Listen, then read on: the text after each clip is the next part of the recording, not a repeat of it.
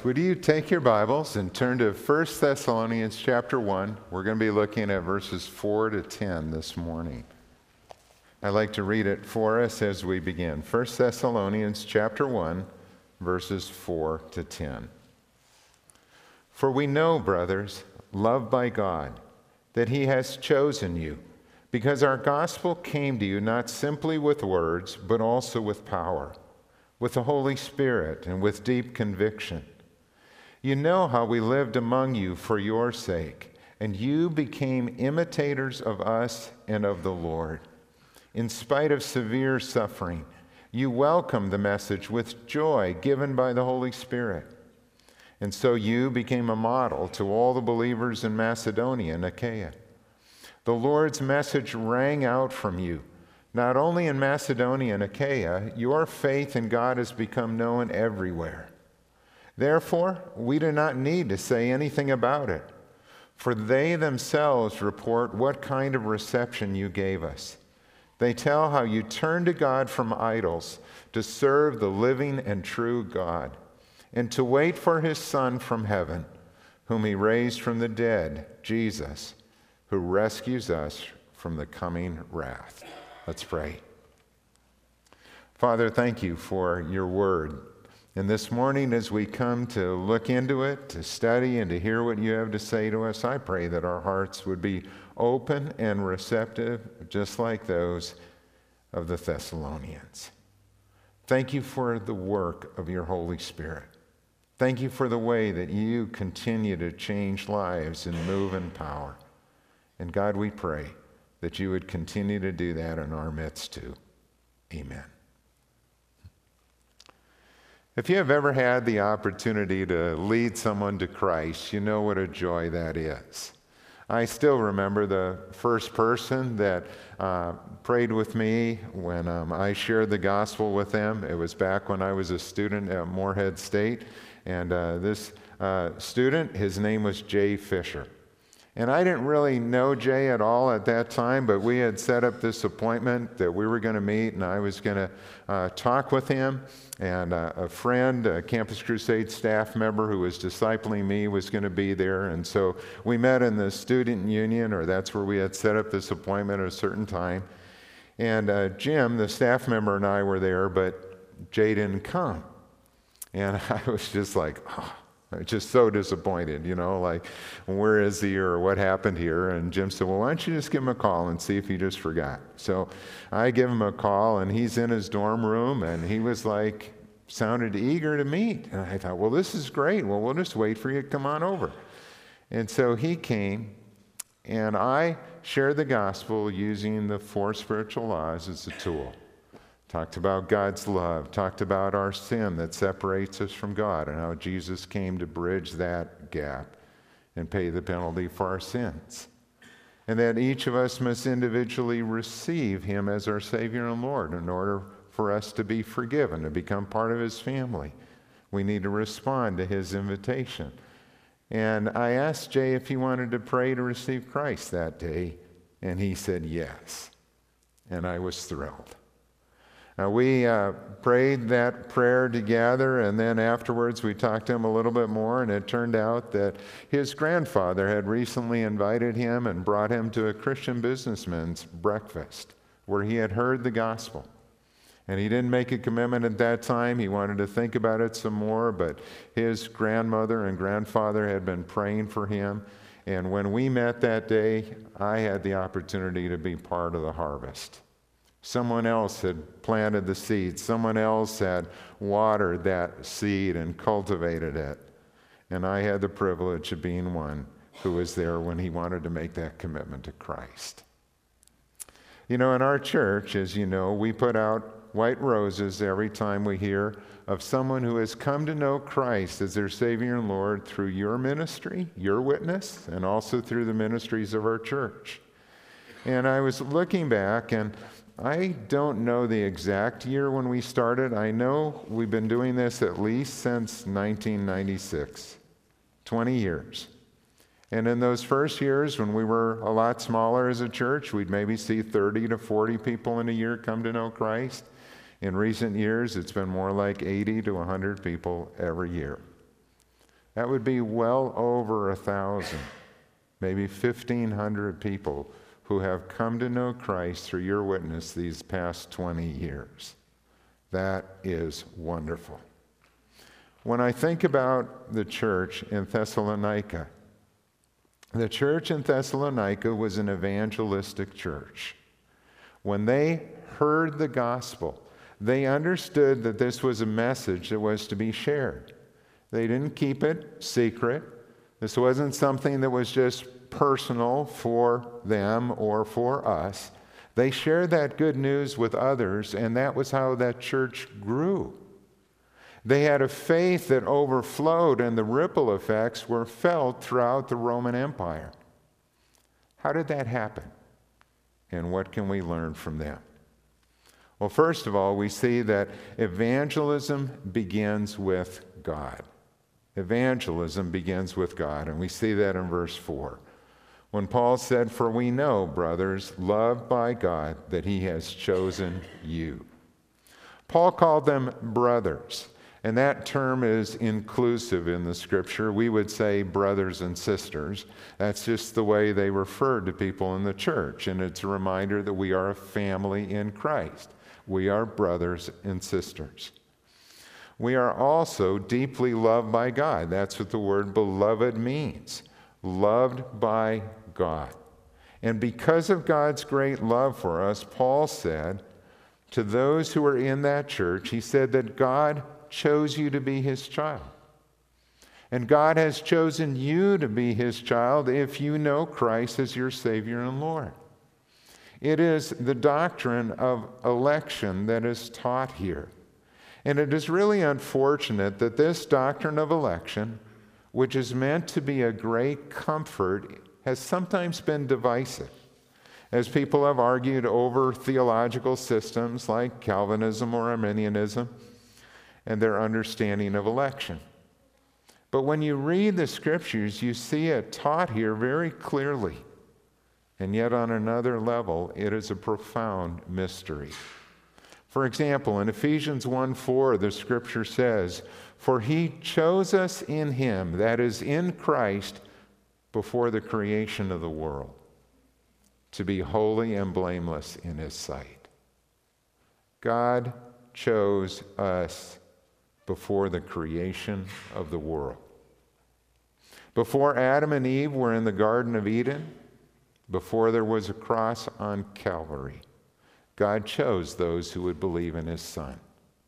That is a profound mystery. That's one of those amazing statements, but it shows how clearly it is that this work of salvation all begins with God, who takes the initiative and who draws people to himself. So how did Paul know that the Thessalonians were chosen by God? Well, it was because of three things. Number one, because of their extraordinary response. They responded to the gospel. They heard the word. They were eager to learn. They were hungry. They dug into the Scriptures. They listened. Paul also said it was because of their changed lives. They turned from idols to the living and true God.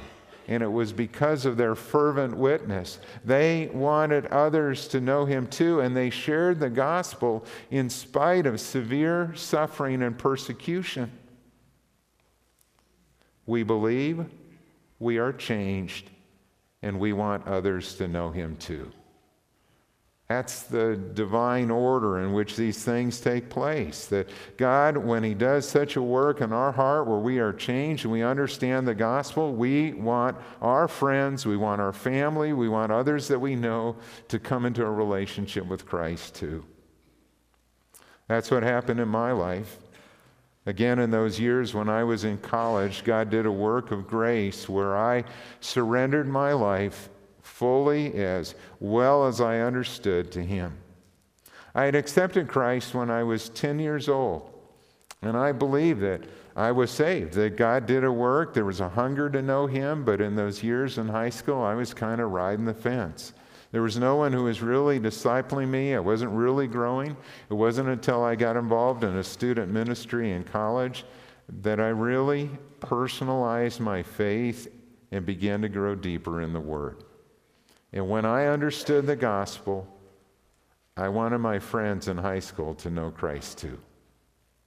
And there were 3 guys in particular that I had spent a lot of time with in high school, and I went back and I shared the gospel with each one of them. And their response was very much like the parable of the sower and the 4 soils.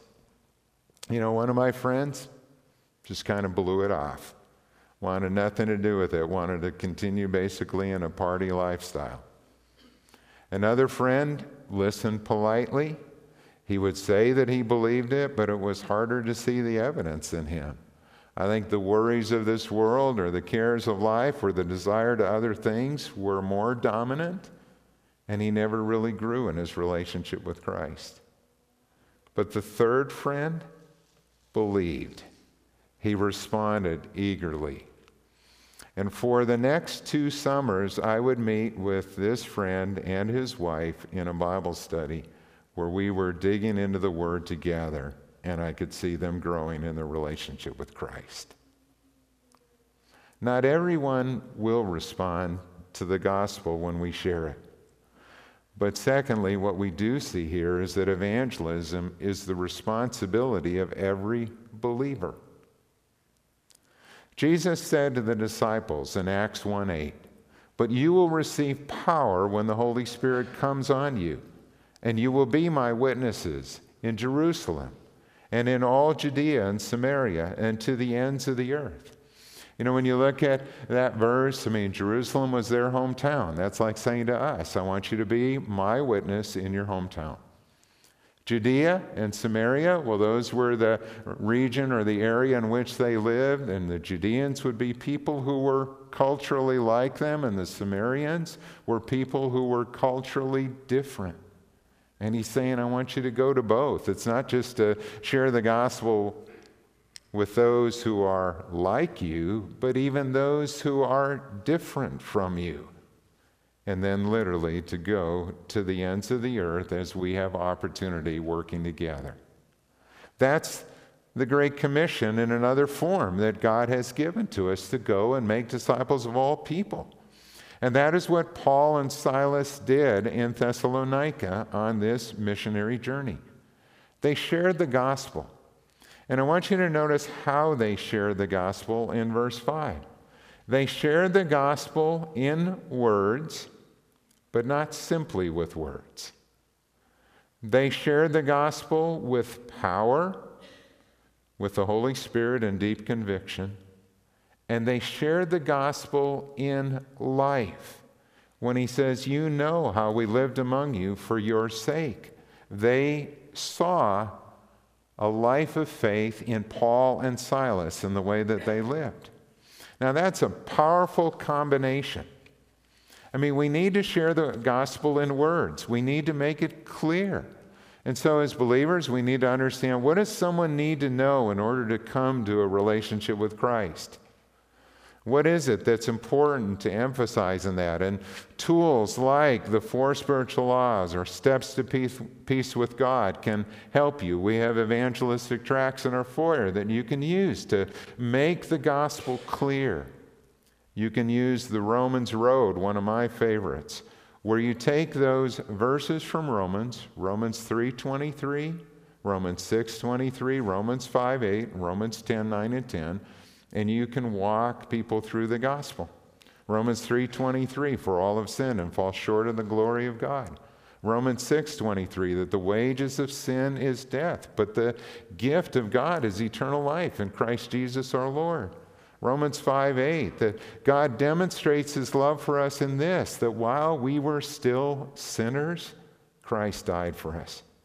And Romans 10:9 and 10, if we confess with our mouth Jesus is Lord and believe in our heart that God raised him from the dead, we shall be saved. That's a pretty simple thing that every believer can memorize and understand. That's at the heart of the gospel. When we read that they shared the gospel with power, it doesn't mean that there were always miracles. Sometimes God did miracles to authenticate his messenger. But more so, this passage means that we need to share Christ in the power of the Holy Spirit. because we can't convert anyone. That's God's work. It's God's work who changes heart or who brings conviction to a person when they hear his word. We're just the messenger. But when we do that in the power of the Holy Spirit, God uses us, and he honors his word. And thirdly, they shared it in life. A life changed by God's grace is a powerful witness, and it gives weight to what we say. Now, each of us has a testimony that we can share. It doesn't have to be dramatic. Sometimes I've heard people say, oh, well, my testimony seems kind of boring. I came to know Christ through my parents, and I grew up in a Christian family, and some people think that that's boring. You know what? That's a wonderful testimony. You know how many people in our church wish that they had a testimony like that because of the bad and difficult things that they went through in their life, that they wish they could do over or not have done. You know, to grow up in a Christian home and come to know Christ that way is beautiful. But all of us have a story, and we have struggles we went through, and we had hard things we went through, and there are others who you will connect with who need to hear that testimony. We can pray, we can invite others to church, or we can serve, we can share our story, our testimony, and most of all, we can share the gospel. I want to tell you a story about a man named Ted DeMoss. And Ted was an outstanding businessman. He was an insurance man, along with his brother, who had a very significant witness and outreach. Only, it didn't start out that way. He tells this story when he was young. He was like 25 years old. He had gotten connected with a Christian businessmen's club. And he was growing in his faith, and he had never had an opportunity to share the gospel, and he started to pray for that. God, would you open a door where I could share the gospel with someone? Well, one day in the course of selling insurance, he had been given a contact at work of a person living in this apartment building, such and such address. And so he goes to the third floor of this apartment building, knocks on the door, wanting to talk to this guy about insurance. And the man inside answers the door, doesn't open it. He's a little gruff, and he kind of growls, "Who's out there?" And Ted said, well, I had learned in the insurance business, you never say the insurance man because people might not open the door. So he just said, "I'm Ted DeMoss." And the guy, still kind of gruff, was saying, "Well, if I open this door, I'm going to throw you down those stairs, and now get away from my door." And Ted said, "Sir, I just want to talk with you. I'm not going to hurt you. Please open the door." He said, "I fully intended to talk to this man about insurance, but when he opened the door, I saw before me an elderly man looking like a thin Santa Claus. And I hadn't been in the business long, but I knew that he was too old to buy any insurance that I might sell him. And looking at me directly, he demanded, I opened the door. Now, what do you want to talk to me about?" "I'd like to come in and talk to you." "What about?" And as I spoke, the Spirit of God impressed me to talk to him about Jesus Christ. And I had never done that before. He stepped aside, invited him in. I entered. We both sat down on a couch in the living room, and looking at me again, he said, "What did you want to talk to me about?" And Ted said, "I'd like to read to you from the Bible." And the man said, "Go ahead." And Ted said, "I don't have a Bible. Do you have one?"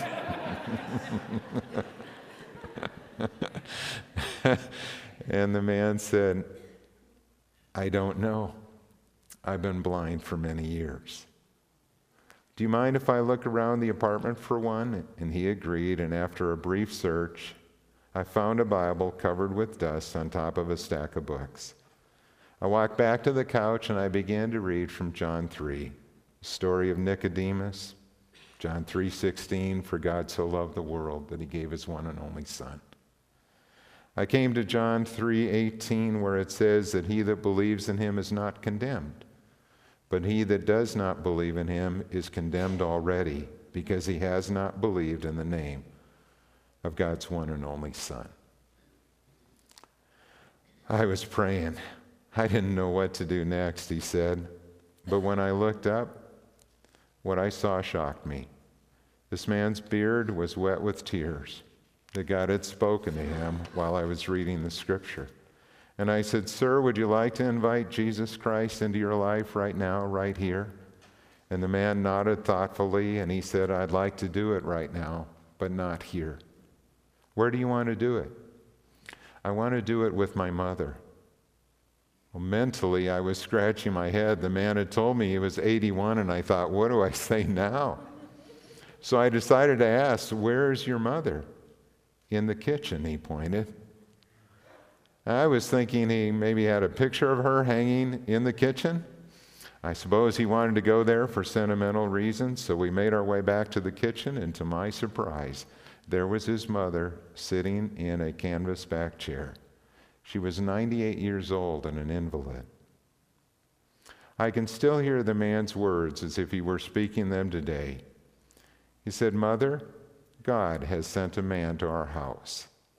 He's been reading the Bible to me, and I'm going to accept Jesus Christ." Well, I have never heard anyone scream like she did in my life. When she regained control of her emotions, this aged woman said an amazing thing. "Mister, I don't know who you are, but I have prayed for my boy every day for over 80 years.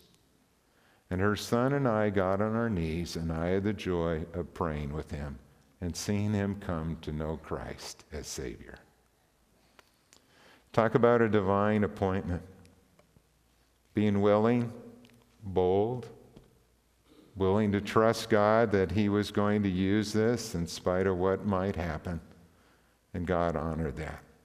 Ted said, "I was so thrilled that day I couldn't even go back to work. I had to call my wife and tell her what had happened." You know, we don't know how God may use us when we take the initiative. Sometimes we're just the one planting the seeds. We're encouraging someone to check it out, to take the next step. But there are times also when God lets us reap this harvest, and it is a wonderful thing. I want to tell you, thirdly, what I see here in the Thessalonians is that it is often in the hardest circumstances of our life that our faith shines the brightest. It's often in the hardest times of our life that our faith shines the brightest. Look at verses 6 to 10 and what he says about them. He said, "You became imitators of us and of the Lord, in spite of severe suffering."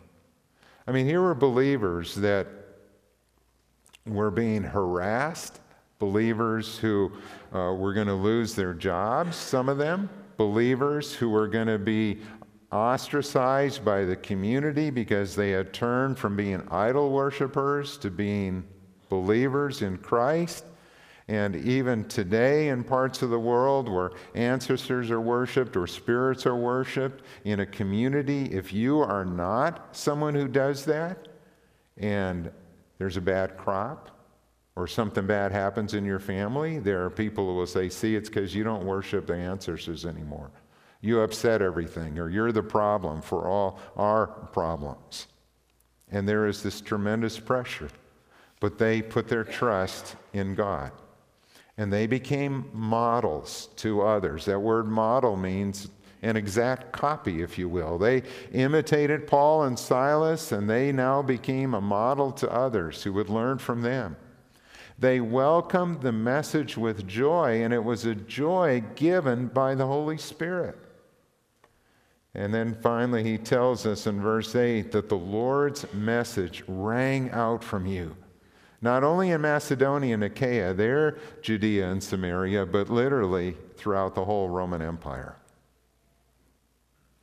That's how the church grew. People stepped out in faith. They trusted God in spite of suffering.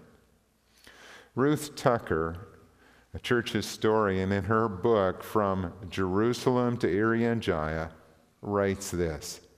She said, "Christianity penetrated the Roman world through 5 main avenues. It was through the preaching and teaching of the evangelists and the apostles. It was through the personal witness of believers. It was through acts of kindness and charity.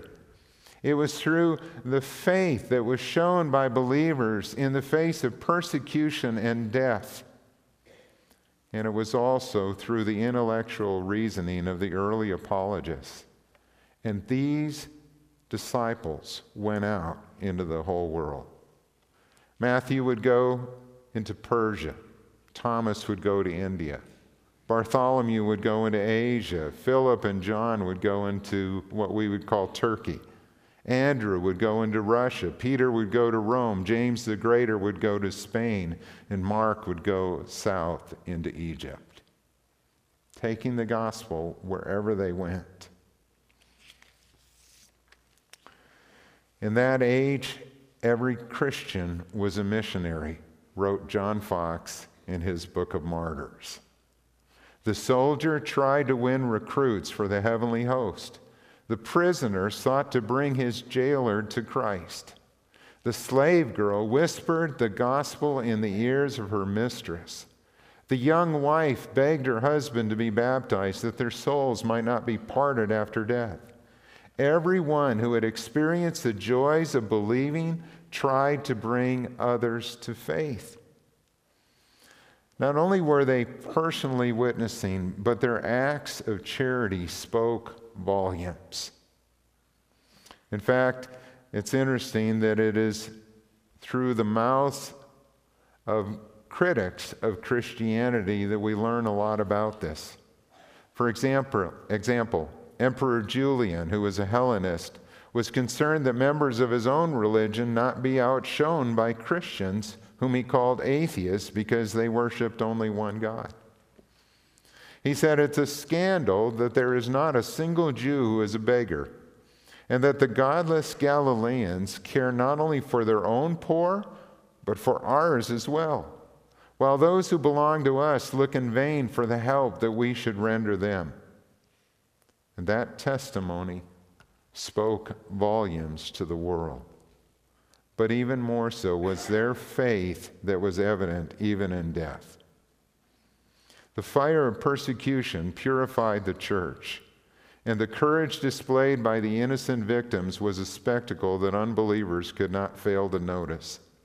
There are many well-authenticated cases of conversion of pagans in the very moment of witnessing the condemnation and death of Christians. A factor that supports the statement of Tertullian, who said, "The blood of the martyrs is the seed of the church." Powerful, powerful. God often uses the hardest circumstances in our life to be a witness for Christ. The first funeral that I ever did here at our church was for Barry Tingwell, an infant who was born with a condition called trisomy 13. He lived just a few days and died. And I remember talking to Tom and Debbie Tingwell about this, and I said, God is going to use this in your life and in the life of others to be a witness for Him.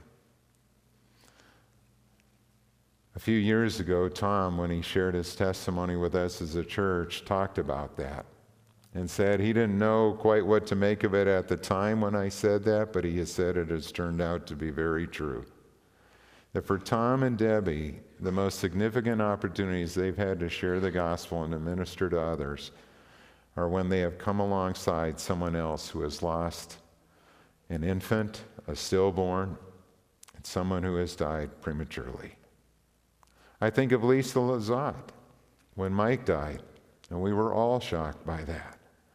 And I thought of how powerfully God spoke through Mike's life, who touched so many people as a tennis coach and as a hockey coach, and his involvement with sports and in school and in the community.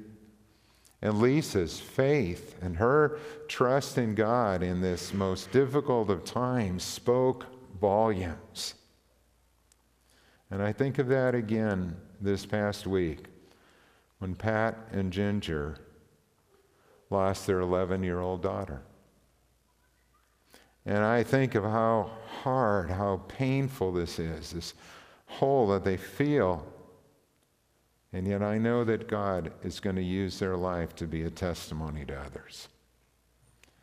It might be in sickness. It might be in death. It might be in financial struggles. It might be with addictions or trials that we have had to overcome.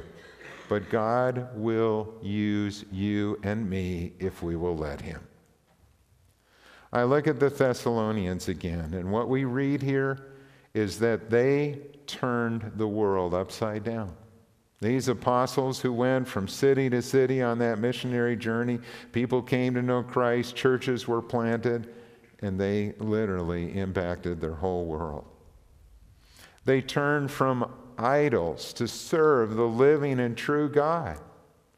We have idols too. We have things that our world wants to put their confidence or trust in, and God shakes them. He shakes people's financial security. He shakes our health. He shakes our relationships so that we might see that only in him is there a sure foundation.